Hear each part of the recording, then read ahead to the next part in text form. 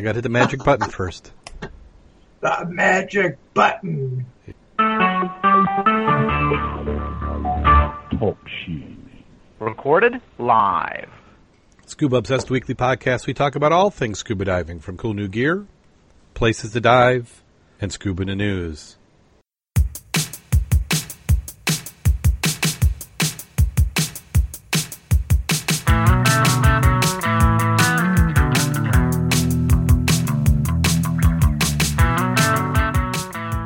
Scuba Obsessed episode 282 is recorded live May 19th, 2016.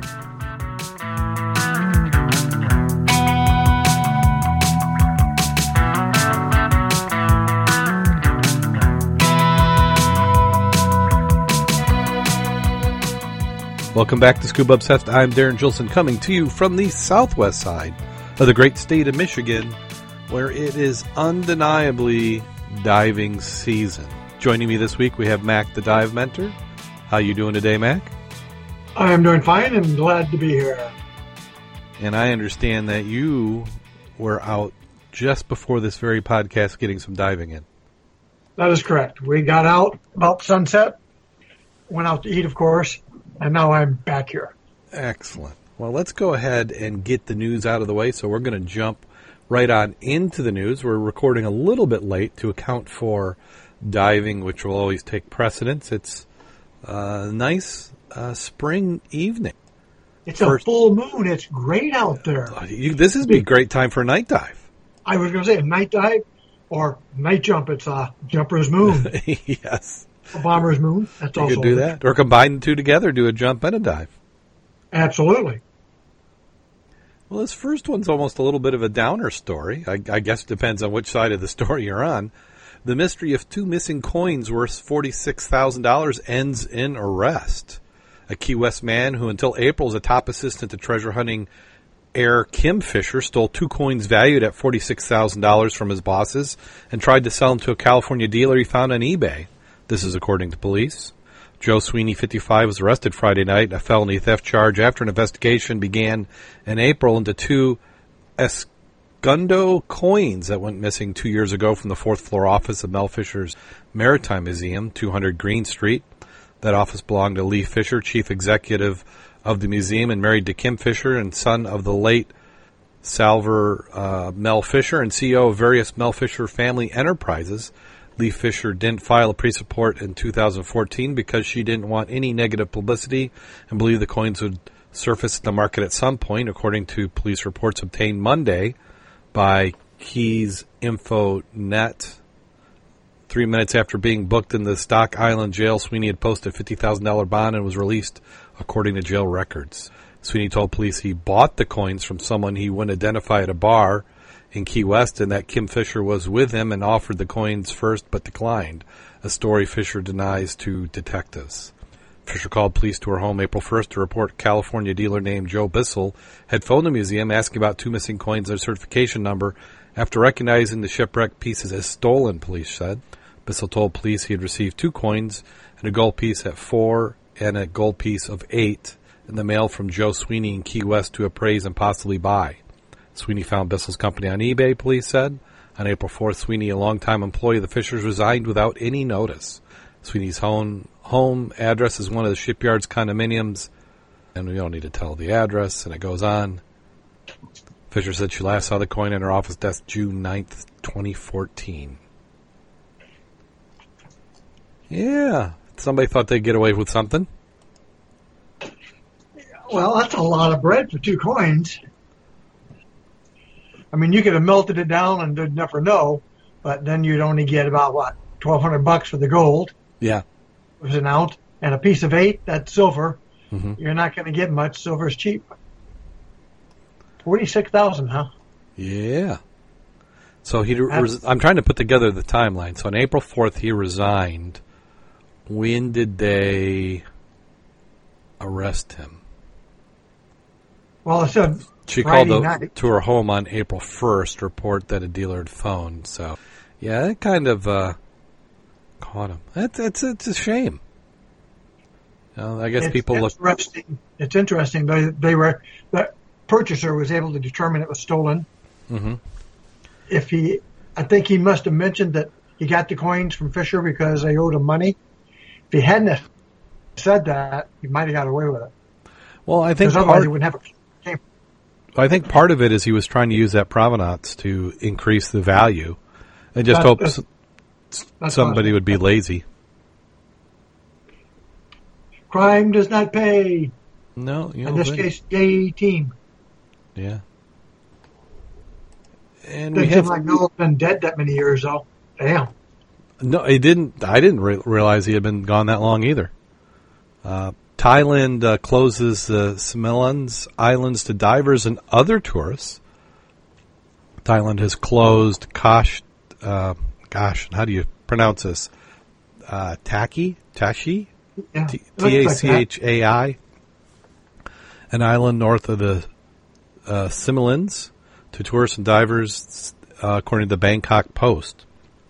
The closure is part of a plan to manage the marine resources of the Andaman Sea, which is west of Thailand.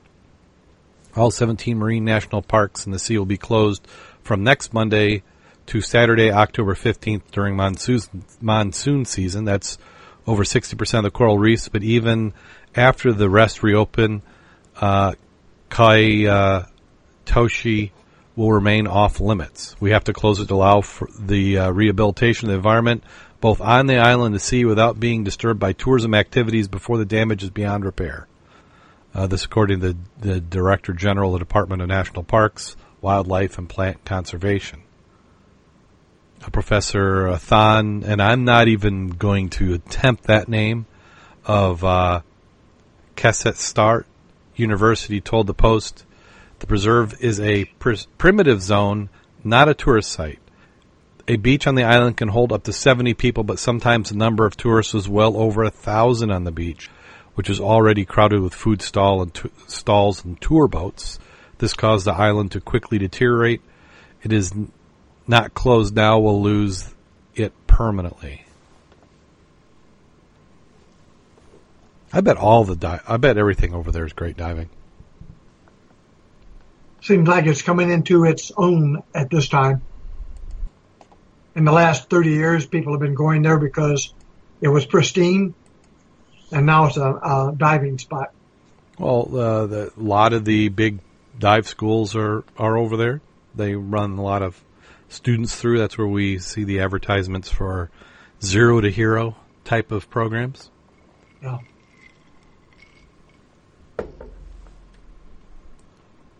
And a scuba diver has turned to trafficking in marijuana. After a man's career as a scuba diving instructor ended, he turned to dealing drugs.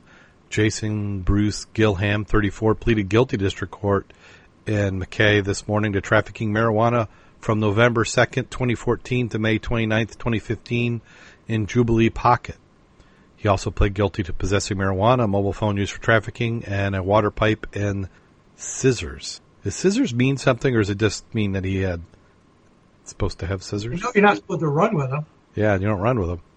I didn't know it was illegal, though. Judge Deborah Richards said over the 6-month period, he bought 58 ounces of marijuana, sold it about 24 ounces, and later worth $7,200 or $9,600. She said he had 17 clients. Defense barrister Scott McLennan and Gilliam had been passionate about scuba diving, had spent several years training and studying to be an instructor.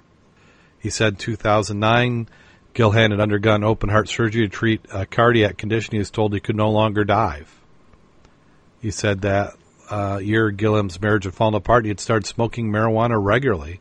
He said any profits in trafficking had gone into his own drug consumption and living costs. Since his arrest, he has a new job, stopped smoking marijuana, has been declared fit to dive again. He is now employed and a valuable employee. They said it wouldn't do him any good for Gilham to serve any time in prison. He was sentenced to 2 years in immediate parole. We're missing something. It does. So he had a medical report where it said he couldn't dive, and that he all of a sudden started doing marijuana, and then he cleaned up, and now he's fit to dive again? Well, I'm curious, and because he stopped smoking and he's got a new job, he doesn't have to serve any time. So that's what I was curious about. Well, it works, and they are talking about decriminalizing, but then again, I don't think that meant when you're selling 58 ounces worth. Yeah, but is 58 ounce? I mean, as a non-dealer user, I don't know if 58 ounces is a lot or not. 58 ounces seems like a lot to me. It sounds like a lot until you see it was only worth like $7,200 or $9,600. Well, I'm sure there's some stoners out there who might give us a little heads up. You could give us send us the price lists or something. We're just curious. I mean, we're not interested. I have no idea what the picture with this is supposed to mean. I think that's just a photo he had. Because it sounds like he was an instructor. So whatever happened, and they don't go into any detail. We don't know if it was a medical condition, or they said, didn't they say something with his heart? Yeah. He said open heart surgery to treat a cardiac condition. Wow. Okay. I'm just trying to figure out what that picture had to do with the whole topic, other than some monster fish looks like it's eating his body. Yeah, I think it's just more a fact that they were talking about scuba diver, and they actually had a photo of him diving.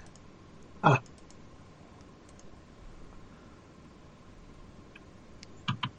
And then this next one, and hopefully I can stop it before. Yep, I got the sound down before it started. Right now I'm in a commercial. How about you? Yeah, same thing. So scuba diver finds himself in a real-life open water moment. The boat that he was off strayed, and a shark starts circling. The Florida man captured it in his GoPro camera. Randy Fales, 68, of Satellite Beach, was scuba diving Sunday as he spearfished about 17 miles off the Florida coast near the Sebastian Inlet when he surfaced and discovered that not only were his boat and family gone. Now, this is his family.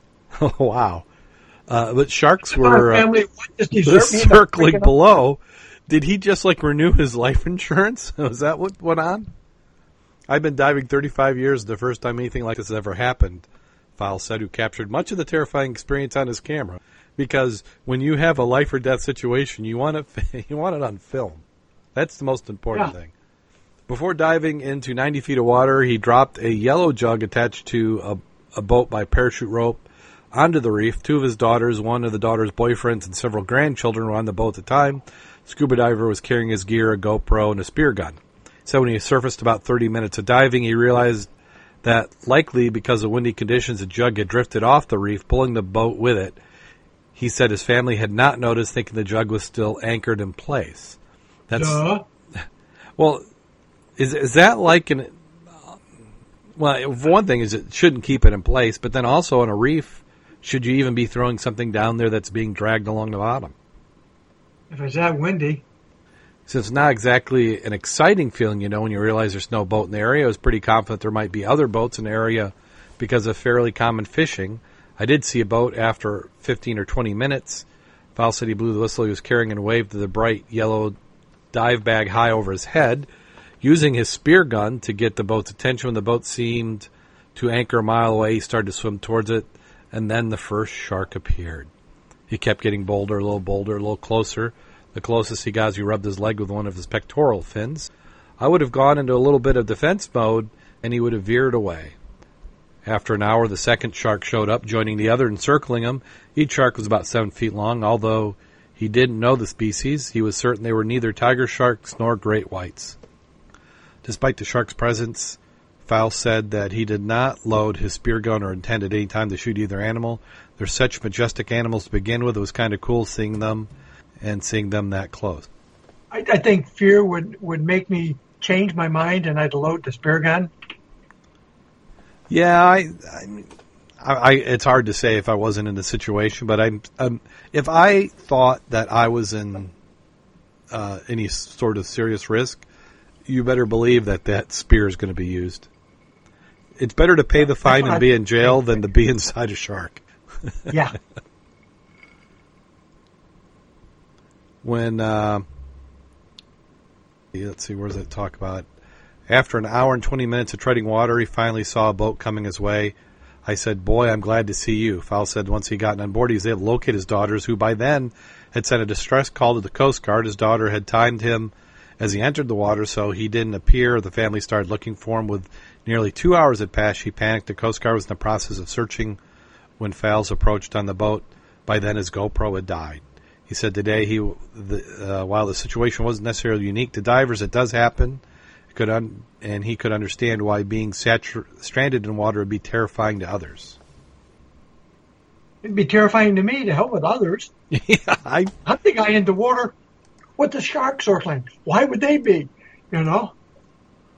I'm just curious about that. After 2 hours, they got concerned. Wait a minute. I'd have been concerned way before 2 hours, guys. Well, they didn't say if it was he a rebreather diver. I mean, if it was Bob, 2 hours is a warm-up. Yeah, but 90 feet, nah. Well, and this kind of goes back to he probably should have had a dive flag. Well, I was also 90 feet. By the way, wouldn't they have a GPS location? And you'd notice your GPS was, wow, how come my GPS says I'm 2 miles away? Did they say whose boat it was? Was it his or his kids? I don't know, but one would thought they'd had a GPS. Well, right, And that way but you drift. a lot of times, say he's a diver. It makes sense. He has the boat. He brings the family out, has a nice day diving, and he's the captain of the boat, and he goes down. So maybe nobody else really had a lot of experience with the boat. Let me put it this way: when you get off the water and you're down, don't you leave somebody in the boat who knows how to operate the boat so they can find you, which means knowing how to use the radio and how to use the GPS. It would make sense. It would definitely make sense for that to be the case. How far offshore was he? 19 miles? Was that what he said? 19? I'm trying to figure out how far off he was. Yeah, I've already Said that closed. earlier, I thought. Yeah, 17 miles off the coast. Wow. So you can't see shoreline for a reference. Oh, that's what I was going to say. But 17 miles, I'm not swimming back to shore. No. And I definitely would have had somebody. I think here's GPS. If you drift, let me know, guys. Well, it also sounds like he didn't have a safety sausage because he was trying to signal with his catch bag. Yeah. Flailing in the water attracted the sharks. There, splash a little bit more, Sharky. Yeah. A Tennessee aquarium partners with DEMA for a scuba diving event. What they're attempting to do is bring scuba diving classes to town. On June 4th and 5th, members of the community will take part in a free event that will teach the basics of scuba diving safety. The Go Dive Now pool will be held in the Chattanooga Market, which I'm assuming that's Chattanooga, Tennessee. The Tennessee Aquarium's dive safety officer has been working with DEMA to bring the 15,000-gallon mobile pool to Chattanooga. People will be able to try the sport of scuba diving and learn about the aquarium's volunteer dive program. It's a great way to experience the sport and gain a new perspective on the underwater world. Officials say the pool will be set up adjacent to the Chattanooga Market next to the First Tennessee Pavilion. Kids aged 10 and up will be able to spend a little time on water, but kids 10 to 12 must be accompanied by adult. The event is free as part of World Ocean Day. Participants will need to bring their own swimsuit, a towel, but all the other equipment will be provided. Changing rooms will be available on site. Go Dive Now pool will be open between 11 a.m. and 7 p.m. on June 4th and from noon until 4 p.m. on June 5th. Divers can learn more at the... I would search for it. That URL is too long to read over the air. And what this sounds like is this is that DEMA pool, if you've been to a dive show that tours around. So it must be they try and find things to do with it during the other times of the year. Yep, discover scuba. So it's a good chance. And the aquarium, I wonder if they're having a hard time finding divers to volunteer to clean the aquarium. That's what's going on. Part of their motivation. Possibly.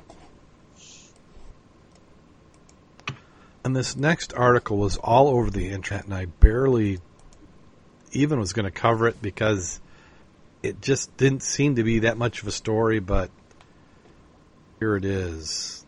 If I can read it. I got a big blank on mine. Oh, it eventually came. It did after 10 seconds. It'll show.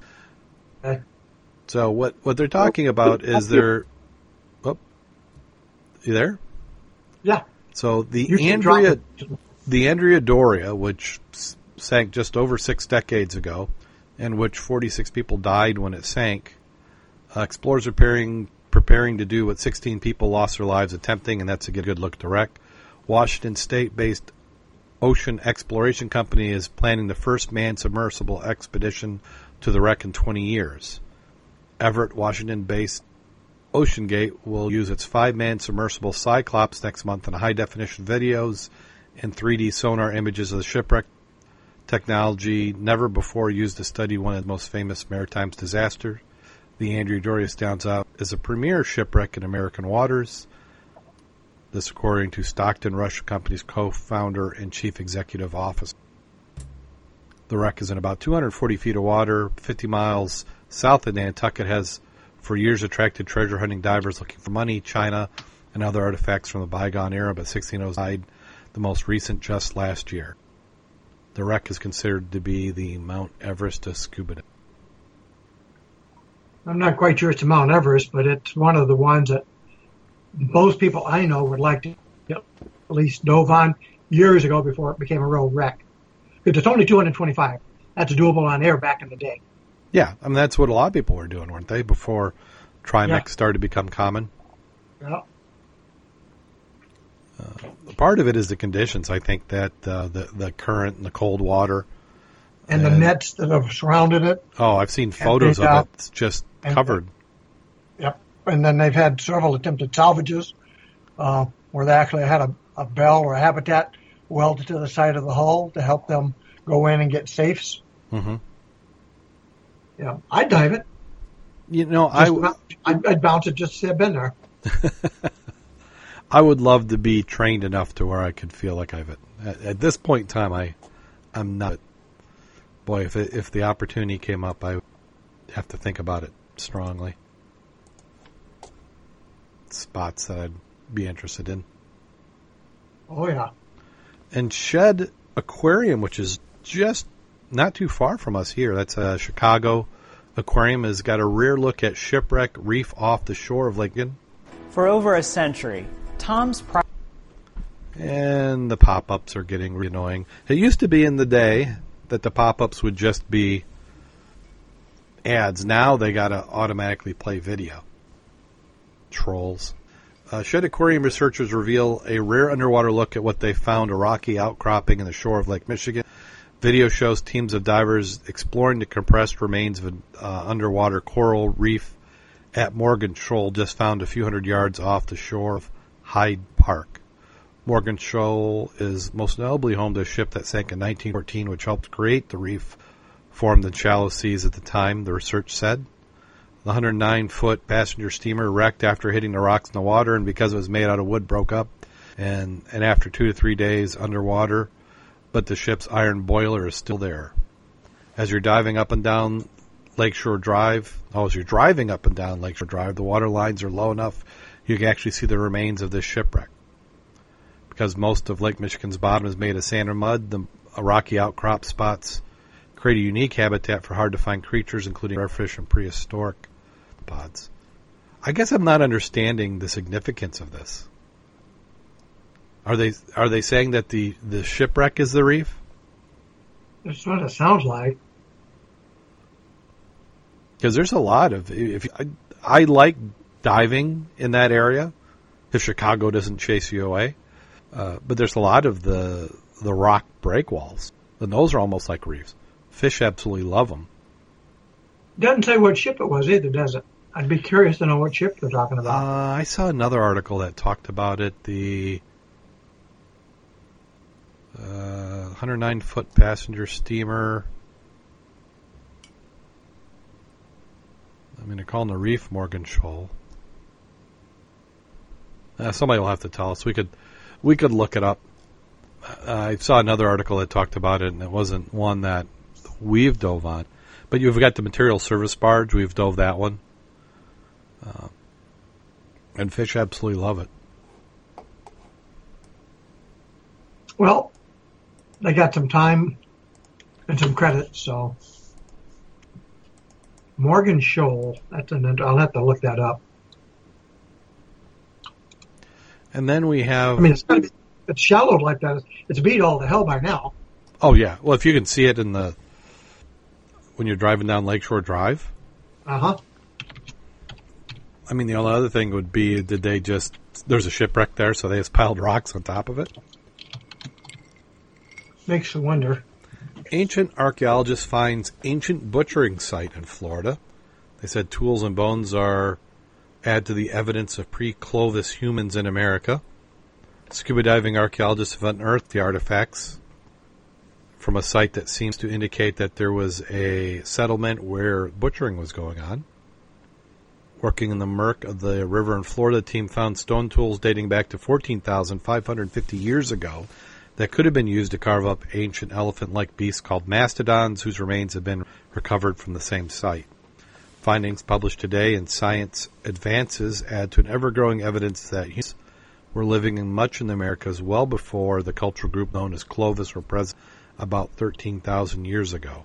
An alternative theory that Clovis group were the first Americans but has been increasingly disputed. I think this paper is a triumph for underwater archaeology and yet another nail in the coffin for Clovis first theory. Boy, doesn't that sound like an argument?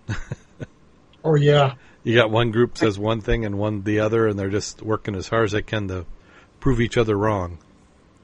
Well, whatever expert you can find, I can find one for the opposite. Yeah. Well, and then the other thing is they're saying, is the name. They just made it up. I mean, does Clovis have a specific name? I'm sure to a researcher it does. Well, when we were going to those classes or presentations last month, and she was saying a lot of times the name comes from either the individual who discovered it, because they get to name it, or it is a name of something related to the discovery itself. Yeah. Well, sometimes it'll be the location, or they'll take a local landmark and then apply that landmark name to the people. But I find this stuff interesting. I just brought this one up because it was underwater. And as we know, anything's better if it's underwater. I always like to say, how long have humans been on the earth? And some people say 1 million years ago, and you just haven't found the remains, but you're finding implements that indicate civilization was way, way, way advanced a long time ago. Yeah. So everything they're using now is 10, 15,000. Yeah. Is really the small part. Something traumatic happened hundreds of thousands of years ago. We basically came back from that. Yeah, there's many opportunities for man to mess itself up. I mean, you look at humans compared to other animals, we're pretty fragile. You ever watch that show Naked and Afraid? Actually, we were talking about that tonight. It's like, my understanding is each person gets to select one tool. Yes. Okay. And the other part is, if they're going to be naked and afraid, why can't you show the picture? Oh, why can't they show them naked? Yeah, but since, I always use a little bit of fuzziness across the... But, it's like... Yeah. I wouldn't do that anyway because I'm not going to be in the jungle naked. Something about little creatures in my intimate parts of my anatomy, that's just not something I'm interested in. See, I don't think it should be called Naked Afraid. I think it should be called Naked and Starving. Because maybe 3 shows I've seen of that, that's what happens. Yeah. And somebody's always getting hurt on that one almost dead. It's a good weight loss program, I will say that. Yes. Yeah. 21 days later and 30 pounds lighter. Yeah, but, it's like if I walk out my front door and I slip and fall and I've got clothes on, it's like, oh, you just feel stupid. You do that without clothes on, and you've ripped something open. Yeah, more so than concrete road rash. Yes. Yeah, that's but it is an entertaining show. It's one of my wife's favorites. She's really got that one on. Yes. My wife happened to mention that one to me. Just says, I don't understand that. If they're going to show it, and what's the big thing if they don't show everything? I think what happens is once the show gets canceled and it's over with, then I think what they're going to do is have the unedited version. Now, I did watch one where it said uncensored, but it wasn't uncensored. They have done a spoof every once in a while. They'll have they had a comedian on once for themselves, and that was kind of entertaining. Yeah, I'm always curious. What is the cameraman wearing? He's got mosquito nets. He's got bug repellent.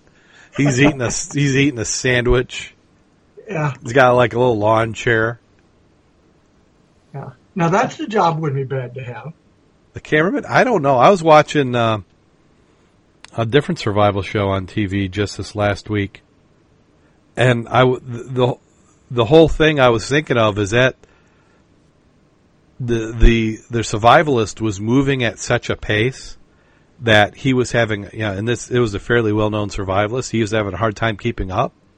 And then I'm thinking, how about the camera guy who has to go set the shot up in advance and then follow the guy the whole time? Well, there was one, I can't think of the guy's name. I've seen him before. He did his own videos. Yes. And to me, he did the one that was like 3 days of this. Oh, yeah. I liked his because you could learn something from it other than, I don't think I want to do this. Yeah, I know who you're talking about. And I remember watching one episode where he set the camera up and he says, I'm so sick and tired of recording. He says, I'm leaving the camera. They can come back and get it.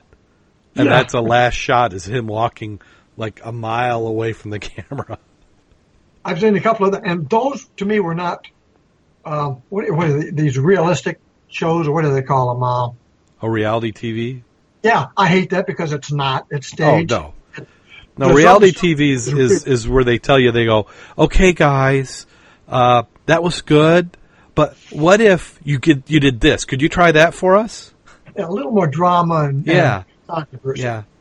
Oh, and I liked it when you called her a so-and-so. Could you do that again? Right. No, the reality one we're talking about with this one guy, that was interesting because it was good survival tips because you really got to see how to do it, what he did to keep yourself alive. See, maybe we need to do Naked and Afraid Divers Edition. Nah. I don't think so. Well, that does it for scuba in the news. We went through those. Other than what? The name of that ship is called the Silver Spray. Silver Spray? And, they said on July 15th, 1914, almost exactly a year before the Eastland disaster, the Silver Spray ran aground on Morgan Shoal just a few hundred feet off Hyde Park, 49th Street Beach. So that was a 109-foot passenger steamer. It was on the way to pick up 200 University of Chicago students and take them to Gary, Indiana to tour the steel mills. The marvels of the Gary Steel Mill. Yep. Which in the day, I bet that had to be pretty impressive to think of what they're doing, taking all that ore and making steel out of it. Well, they got a picture of a guy here with the snorkel and mask sitting on the boiler. And in the background, you can see the silhouette of the Chicago. It's pretty interesting. Mm-hmm. But again, reef, I'm trying to figure this out, why that's such a big deal. Yeah. And let's go dip into the mailbag. We had Rod from New Zealand, frequent contributor to the show. He said he sent me a photo without any explanation. A friend of mine, Matt Carter, a marine archaeologist, is currently looking for photos and videos of wrecks, but especially those in the Great Lakes.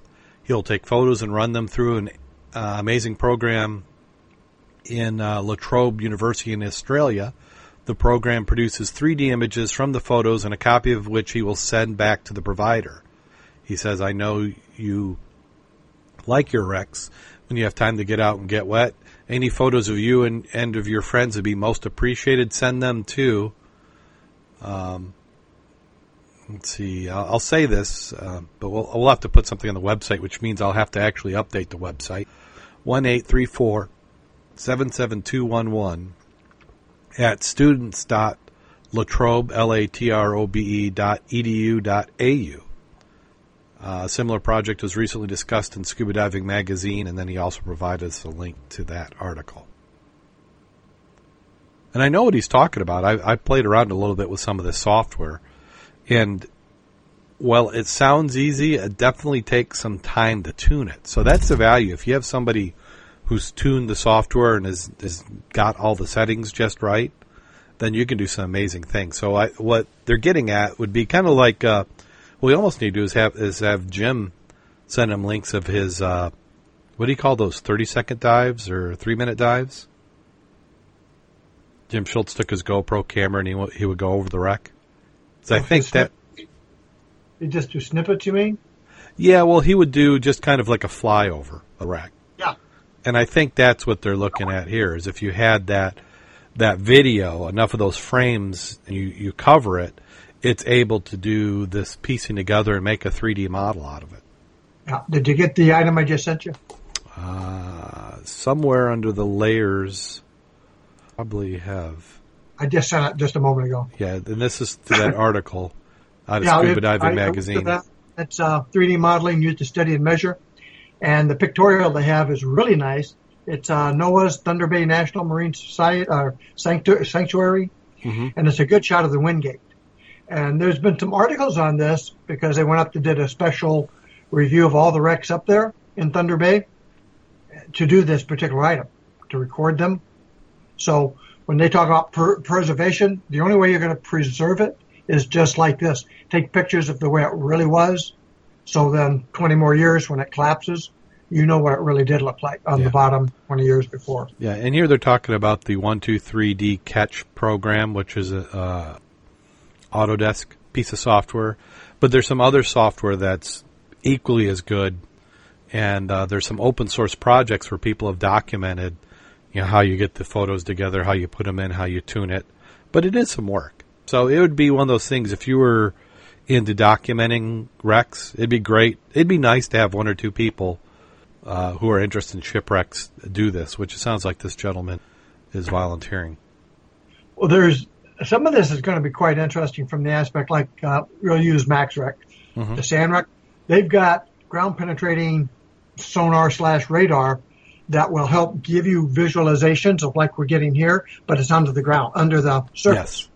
So you could actually map that wreck and go from the anchor all the way through the nose, the chain locker, back to the stern part and see what's really down there without having to excavate the sand. So all the big gold bullions and stuff would show that. And then we'd know whether or not we have to keep our mouth shut and go get it. Yes. Yes. So if we say we're going to do that and then we don't talk about it for 6 months, then you know that we found all that big bucket of gold. No, if future broadcast begins in the Bahamas on an island, only with a couple of people who live there, you'll know we found a bucket of gold. So thank you, Rod, for sharing that with us. And any listeners who want any more information, you can send us an email on the email address is theshow@scubaobsessed.com. You can also visit our website, which someday I will get around to updating, www.scubaobsessed.com. We're on Twitter @ScubaObsessed, where we have a news feed, and we're on Facebook, facebook.com/ScubaObsessed. See, I can say it too. I'd like to thank WRVO Radio for putting us on the air for another season. WRVO Radio or RenoViolaOutdoors.com. If you like hunting, fishing, anything in the great outdoors, he's probably got a program for you. 365 days a year, 24 hours a day. Constantly streaming. That's a lot of information. I bet you never get bored. And Americans ought to be really, really put out here. We're getting more response from people who do not live in this country than we are of people who live here. Well, we did have our guest too in the chat room tonight. We had a new guest in there. We'll call him guest number 3 from Milwaukee, and so we do have some. So, but it is true. It seems like we have quite a bit of involvement from our foreign correspondents. So, if you have anything you want to share, go ahead and drop us a line. Oh, absolutely, with pictures. Pictures always go well. And then, as I've said, now that I'm out of robotic season, at least temporarily, I'm hoping to catch up. Got to mow my lawn. Let's see, we had a Mud Club meeting this week. Yes, we did. Michigan Underwaters Diving Club had their monthly meeting, and it was nice for everybody to get back together. It's certainly getting to diving season. Sounds like Bob is out of his outage timeline, and what the outage is a nuclear plant does maintenance, and it's kind of all hands on deck when they shut the plant down and do repairs. So when it's not an outage, it means you may have some time to be able to do something else. So he is talking about going out and doing some diving. Now, you've been doing diving since last week. Where did you get to go? Well, for one, hopefully we're going to get to do the Havana this weekend. Yes. Because I know you said you're game to go, I'm game to go, and I'm good for Saturday. What about yourself? I still have to get cleared, so I by no means want anybody to schedule around me, because we're in this end of the school year time of the year where I think I have a day free, and then I discover I've got 4 things on it. I do know that the June 4th is way out for me. I like everything going on that weekend, but I'm hoping that this weekend, this one might be the prime weekend if I can get it blessed and approved. I know that June 4th I will be in Thornton Quarry. Where's that? Do you know when you go to Chicago and you pass over that huge hole in the ground? Yes. That's called Thornton Quarry. It takes you about 3, maybe 4 years to get a ticket. So I went 4 years ago and signed up again because I knew I'd want to go. Mm-hmm. And that's one that I've been looking for a trilobite. Yes. You know what a trilobite is, Oh, right? yeah, Remember certainly. And after you do your tour, they'll let you go for, I think, 45 minutes to an hour. Some of the rock piles. Then you take your hammer and your little bag and you go see what you can find. And I came back with, I bet, 20 pounds of rocks. Then I went over to my nephews and we broke those little suckers and looked for all sorts of stuff. We had a great time. Yeah, I've always wanted to have a trilobite too. I had a teacher when I was in 2nd grade who had one, and it was like perfect. In fact, it was so perfect you'd almost swear it was fake. Yep. Well, what people don't realize is that was a tropical ocean eons ago. Yeah. So people talking about global warming, come on, people, that was a freaking tropical sea, and that, is like 500 feet deep. Right. That's how much sediment has collected over the eons. Yes. When that place was a tropical sea. So it's like, we've been there before. Some recent time is 10,000 years ago, we had ice here. It's going to happen again, people. It moves in cycles. Things change.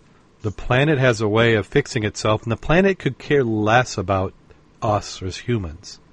It's going to move through its cycle, and what can ever survive on the planet is what's going to survive on the planet, and that mix changes. Yeah. And right now we happen to be an unusual time when you look at the way the continents are structured. I mean, it moves very slowly to us, but you've got North America and South America where we pretty much took what had been one big global ocean with currents moving at will, and it's really separated it apart. So just certain things will happen. Yeah. Let's see, what else do we have? Today's water temperature did not need gloves. Oh. 63, believe it or not, 63 on the surface. Hit the thermocline and got a little chilly real quick. We had 2 wet suitors and, 3 dry suitors tonight. Uh-huh. And, no, I take that back. 3 wet suitors and 2 dry suitors and 1 surface support. Visibility, excellent. 3, maybe 4 feet, depending on where you're at and who you're following. Yeah. And, it was a good time. Well, we're starting to hit that time on the inland lakes where algae is getting ready. Yes. I've hit, with Kevin. We did Woods Lake again. Uh-huh. Last time we dove it, we had like 15 or 20 foot. The last time I dove it with them, we had 10 or 12. And the only a week between it, the algae blooms have started, and the weeds, I swear, grew a foot. Yeah, weeds, once they get going. And that's... Now, do the weeds actually help the visibility at all, other than you can't see through this? Well, when you get milfoil, and that we don't have it now here at the Pawpaw, I think visibility this week was better because last week, if you had 2 feet, you were happy. But the weed levels have been really curtailed with that treatment they've been doing. Mm-hmm. So there's a lot more easy grubbing to go than there used to be. Yeah, something that they need to look at is, okay, you can kill the weeds, but if you kill the weeds, you haven't pulled the nutrients out that the weeds are feeding off of. Yeah, and now they are aerating a couple of the bays there. Yes. Because I flew over them today, took some pictures, and you can see the plumes where some of the siltiest parts are. They're trying to get rid of some of the silt and get more vegetation and more animal life. Okay, well, that's a good idea. Yeah, they're oxygenating it pretty good. Yeah, because we've put a lot, if you want to talk about what man does, is you used to have soft edges to these lakes and swamps. So when it rained, it just didn't run right on into the lake. Well, now we fertilize our lawns, we have grass clippings, we've got trash, and then you've got a parking lot which runs right on into the lake. So we're pretty good at adding a lot of nutrients right into the water. Well, the seawalls have really messed up the ecology of the lake to begin with, because it affects both the aquatic and the waterborne life. Because of ease of entry and exit used to be there, you'd have the moderating effect of a shoreline as opposed to straight concrete wall. The waves bounce off and creates different patterns. Mm-hmm. So I understand why we did certain items, but collectively, long range, it's not the best thing we could have done. No. And talking about, the water level is up in Lake Michigan. I went and did a little survey on some of the cliffs again, the bluffs. Yeah. And even though we may not have had high impact of waves on the base of the cliffs, they've had a lot of erosion on some of those cliffs, the ones that had ladders from the top all the way down. Mm-hmm. There's a significant number broken in half now, where you can see where they had a landslide or a mudslide. So the ladders are gone, or their stairways. Oh, yeah. A lot of those are gone. Yeah. And then the further down past Grand Mere, there's a lot of encroachment there I have not seen before. I'll have to take a look again. So if you haven't had the opportunity to go out in Lake Michigan, we've got these ports. You've got New Buffalo, you've got St. Joe, you've got South Haven, and these are where rivers come out into Lake Michigan, and you usually have this, beach and different varying degrees of hills. But once you get away from those ports, the cliffs can be, 150, 200 feet high? Would you say, Mac? Yeah. Enough that they used to do soaring in the older days, in the 20s and 30s, along this, because you'd had enough cliff and wind coming up, you could slope soar with gliders. Yeah, so what you have these cliffs, and this is not cliff of stone, it's really sand. Yeah. And what will happen is it doesn't take a lot of erosion at the bottom of a 150-foot cliff for things to start sliding down. Plus, what most people don't realize is water will travel. So you have a rain, inland, and it will actually create this hydraulic pressure, and it will blow out sides of those cliffs, and you get those landslides. Or you'll find that little V at the top. By the time it got down at the bottom, it's a big V. Yes. And the V collapses. So I'll post a picture. Pardon me? I can post a picture or two. Yeah. I love just when we're out in the boat, usually I'm not driving the boat most of the time, and I get to look and see all these homes that are on the water. And you have this big, of course, when you build $1 million home, you want it to be right on the edge. And then you'll see all these steps that people will build down. And it doesn't take too many years. You're just borrowing it. You don't really own it. There's a couple of really, really nice ones up there on the bluffs now. But they were a little smarter. They backed their homes back away from the edge. And they made like a terrace, like S-curve down, paved it. And they've got some huge concrete barriers at the bottom. Yeah. Yeah, that is several $1 million in concrete work. But the nice thing that they did there, at least for them, is it provided a way of getting access because they're coming down those terraces. Right, and they made it so it's a road so you can take your golf cart down. Yep. So if you're hauling your dive gear, you don't have to kill yourself going up and down. Yeah. We just need one of those to sponsor a dive club. There's a couple of those step or stairways that are actually rails, and they had a cable that would run a trolley car down and up. Now that's what you want. On the inland lakes, my mother-in-law and brother-in-law, they have property. And what they've done is they actually, if they're going to do steps, they'll suspend it. They'll be attached at the top and they'll be attached at the bottom, but they're freestanding, so they don't need any support from the top to the bottom. And that would be kind of similar to like a rail system if you had enough strength to be able to do it, because it's that sand and everything's constantly shifting. Well, we are in that time of year, so if you haven't gotten a chance to go scuba diving, I don't know. You must be like me and just too damn busy. I need to get out. I am so far behind. Gosh, I'll have to get it cleared. I have to get it cleared. I only need to get my gear wet before it disintegrates. And even if you don't get into Big Lake, hey, let's go back out to Paw Paw. Yeah, I'm getting a point now though, where it's like, I want that big dive. I want Lake Michigan. I'm ready for Lake Michigan. Well, if you hadn't been diving, you might not be ready for Lake Michigan. I don't know. I feel like that's a nice starter wreck. The Havana. Well, it's shallow enough, but what's funny is I had my regulator on my rig tonight. Turned that sucker on, first stage blew. Oh yeah. Yeah, I'm glad it happened on the surface, and not immediately. I had it pressurized. I'm getting other stuff ready. All of a sudden, kawoom! Wow. So I had a backup, of course. So I just took a couple of hoses off, put it on my backup. Wow. But I'm glad it happened there, as opposed to, 20, 30 feet down. Yeah, that's an indication that it's not a bad idea to keep gear serviced. Reminds me, I got to pick up a tank from the dive shop yet. So maybe that'll be my trip for tomorrow.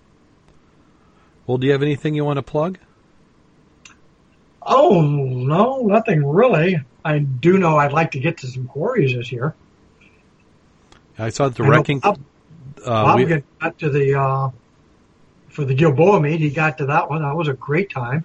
Yeah, Great Lakes Wrecking Crew is meeting at Gilboa. They had their spring dive, which we talked about in the show last week, and they'll have don't they have one in the fall?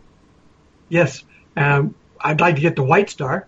Yes. Yeah, that White Star is definitely on the bucket list for this season. White Star Quarry, our dive friend Rich Sinowick of Divers Inc., Divers Incorporated, and the manages a concession at White Star. Be nice to see him. I did convert something today. I used a new technique. I was out in Medley Technique again. And so what I did, I took one of those baby goodie bags, the canvas ones with the net on the bottom. Yes. Or the grommets. And I got it from them. And it's also got Velcro on the sides, so it's small. And if you need it, you undo the Velcro and it expands out. So like we did on the shark tooth one, I went ahead and mounted it on my chest and put the rings on my harness, connected connectors from the bag to the D-ring, so it's right on my chest. So as I'm on my belly, I don't have to look for my goodie bag dragging behind me. All I do is open the mouth, start shoving the stuff in as I find it. I use that and you still got to get a little used to, okay, where are your buttons and your regs, and how do you get the other, items that you might need. It worked out really good.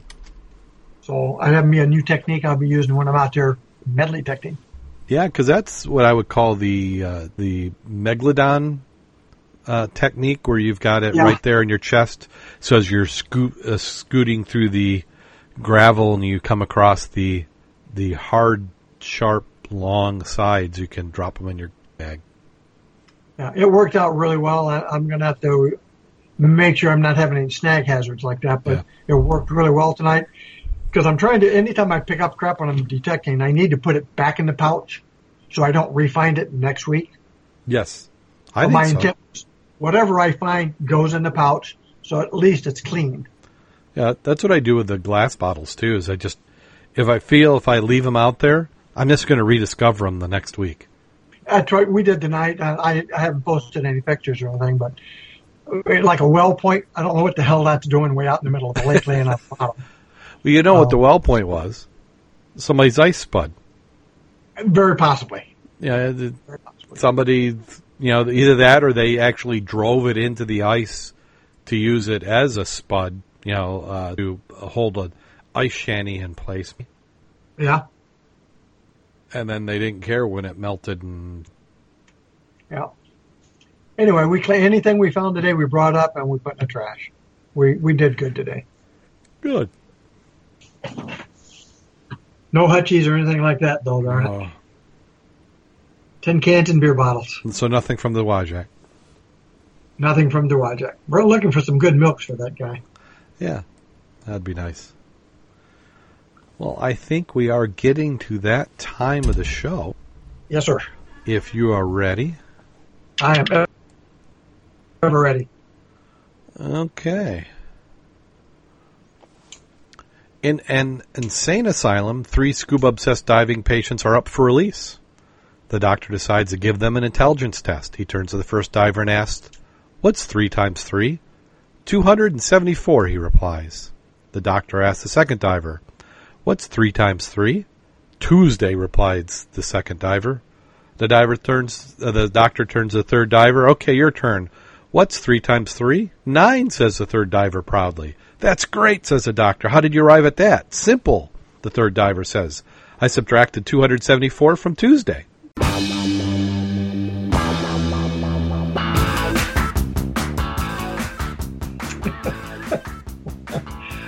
I have some friends like that. Do they have regulators?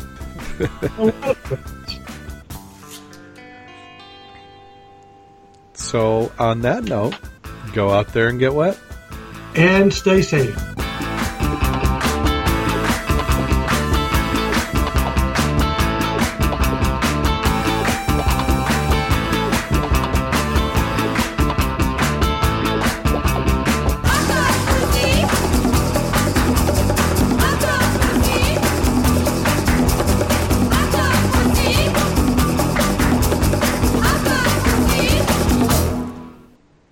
Call recording has been completed.